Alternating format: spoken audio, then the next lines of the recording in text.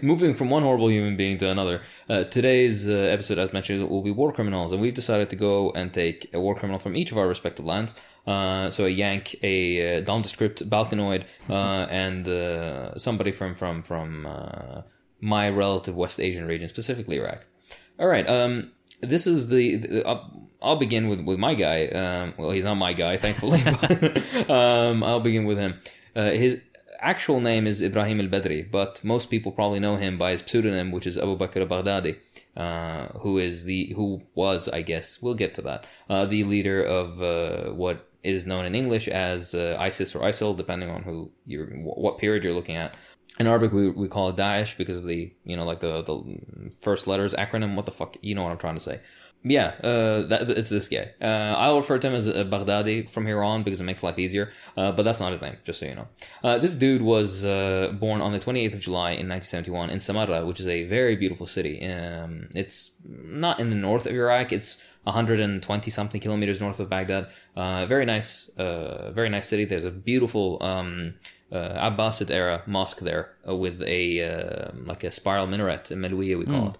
And I have climbed up there when I was a kid many years ago, but I didn't go all the way to the top because my parents wouldn't let me, so I went only like halfway. But it's a fantastic construction, and it's a symbol of the city and whatnot. Very, very beautiful city. Shame it produced such garbage.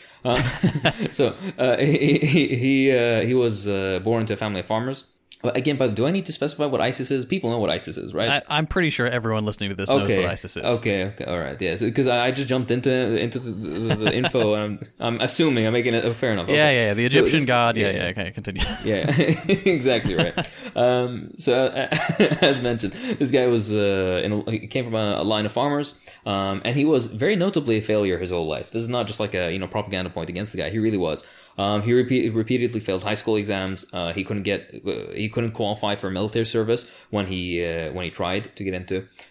He couldn't make it into law school, which was his first choice. That's what he wanted to study. Instead, he settled for at least some education, and decided to either, depending on who you ask, he decided either to become a teacher. The record's kind of murky, or he went to a seminary. One or the other. It's not really clear. Some places say he did a bachelor's, a master's, and a PhD in this or that, depending on either in education or while he was at the seminary. Other places just simply say he got a teaching license and that's that. So it's a bit not clear. And we'll get back to this point of his weird, murky history. The one source or the few sources that I've seen that do mention him getting his PhD, they specifically mention that his PhD topic in defense, like the thesis defense, was on some 14th century poem. Huh. It's a little bit silly.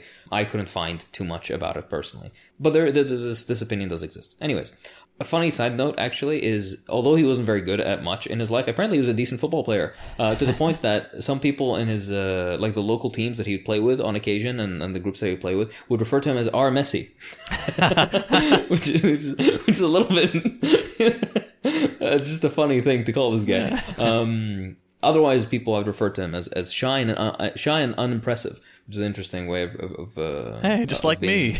Yeah, oh, he's just like me for real. Maybe I can be a terrorist. Yeah.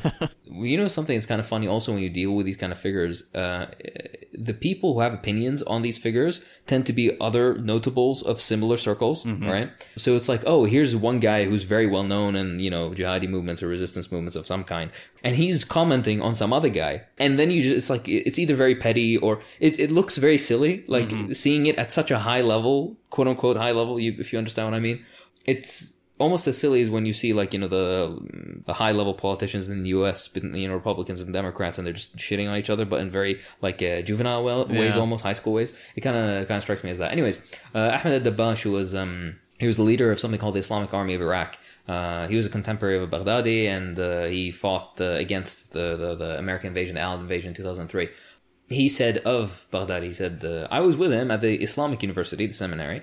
We studied the same course, but he wasn't a friend. He was quiet and retiring. He spent time alone. I used to know all the leaders of the insurgency personally, but I didn't know Baghdadi. He was insignificant. No one really noticed him. It's like, can this guy... This dude sucks. Yeah, it's like nobody knew this guy. This guy was fucking... Oh my God. But yeah, so some incel energy, I guess, from him. I don't know. But anyways, it's always the nerds. I tell you, it's always the fucking nerds. Always the nerds. Bring back bullying. Bring back bullying. The issue though is that he wasn't even a fucking nerd. If he was a nerd, then he would have gone into law school. Yeah, true. Anyways, for those interested, the Islamic Army of Iraq fought against the illegal American aggression, and after successfully defeating it in coalition with other forces, whether they were allied or not, they eventually retired from militant activities more or less and joined political activism. And some of them, like major Sunni groups that currently are politically active in Iraq, trace their founding to this point, just interestingly. But there are some militant activities still going on in Iraq from this group or splinters of this group. Regardless, moving on to the commentary of a security consulting firm, American security consulting firm, which I didn't know they did these. I mean, I'm not surprised. I guess there is money to be made in this field, but the guy's name is Patrick Skinner, which is just funny to me. He said the U.S. and Iraqi governments know physically who this guy is, but his backstory is just a myth. Of course, mentioning the fact that he had a very shady background, and he himself, Baghdadi, used this to his advantage. Yeah. That nobody really knew where he came from, what the fuck he was doing, all that. There's a few issues that are all pervasive when it comes to just general things regarding this region, where Western writing on this, particularly for example like Baghdadi, they're very common, the issues that they have, and they're specifically centered around a lack of understanding of the region, the culture, the language, religion. So they take everything at face value. So I'll give some very simple example. Over and over again in English language sources, he's referred to as an imam. He's like, oh, he was leading prayers in this mosque. He was doing this. He was doing that. And they kind of give it the equivalence almost of like a bishop in a Christian church or something.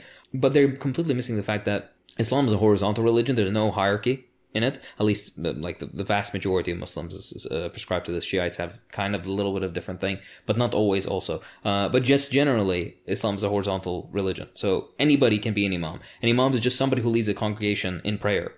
So it's not... you don't have any special training, or you don't have to have any special training. It doesn't put you higher on some hierarchy. There's no such thing like this. Anybody in any congregation, if you're going to go pray in a group of people, then of course one of you would have to be designated the imam, like the leader of the prayer. Yeah. So you just kind of pick a guy. I've been in part of congregations where I was like somebody else was the imam, and I've been an imam myself on occasion. That doesn't make me, right? It's just. I don't know. I'm gonna tell the CIA. Seems kind of sus. Yeah. One time I was in a restaurant, and it was time to go pray, so I closed the door. They had like a little prayer area, but it was very, very narrow. And I went in there and I closed the door, because I was gonna go pray, and two Somali guys show up, and then they're going to pray too, and then they notice me in there, and being very jovial and friendly and warm as Somalis usually are, they just decide to barge in, and then they're like, oh yeah, you be the imam, and I was like, oh okay. So I just, and it was this had room for this. It was like a cleaning supplies closet almost. It had room for 1.5 people, but we were 3 people, and these were like East African Somali. These dudes were huge. They were very, very tall. That sounds so wholesome. So yeah. Anyways, this is just a stupid side story. Anyways, the best example I can give people is it's like choosing who's captain when playing football with your buddies. That's what being an imam's like, right? It has no theological or legal significance, but this is all permeating through these discussions. Regardless. After the U.S. invasion of Iraq in 2003, Baghdadi founded some relatively insignificant militant group. The name of it, by the way, is clunky as shit, even in Arabic. Jama'at Jaish Ahl Sunnah wa Jama'ah. Yeah, it is very, very clunky. Anyway, very weak. Yeah, exactly. But what does it mean exactly? It's like the community of the army of the people who follow the pathway of the Prophet, I guess, and the friend of the brother's cousin who knew the friend of the cousin's brother. They write Jama'ah twice, so like Jama'ah is the first grouping, and Ahl Sunnah Jama'ah is the usual way you refer to Sunni, like Sunnis or other political allegiance things back historically. But it's very, it's like saying group twice in an ATM English machine, or something. yeah, redundant. Yeah. Exactly right. ATM, exactly right. Except you actually you sound it out. Yeah. So it's stupid. It's a very no wonder. By the way, this group I couldn't find any concrete data on numbers of militants in it. He was the head of this group, by the way. I couldn't find real numbers. The little that I did manage to find seems to indicate that it was a very insignificant amount of people. Which, are you surprised with such a dog shit clunky name? Yeah, who do you guys represent? Like sometimes is like there are some ridiculous during the resistance movement in Iraq against the American invasion. The amount of groups that arose with banger after banger names, right? The Army of Monotheism. That's a banger name. Okay. Hello, dear listener. Editor JT here. This has been a little sneak peek of one of our bonus episodes. If you'd like to hear the rest, support the show, and get some other cool perks like access to the Deprogram Discord server, you can become a patron by visiting patreon.com/thedeprogram.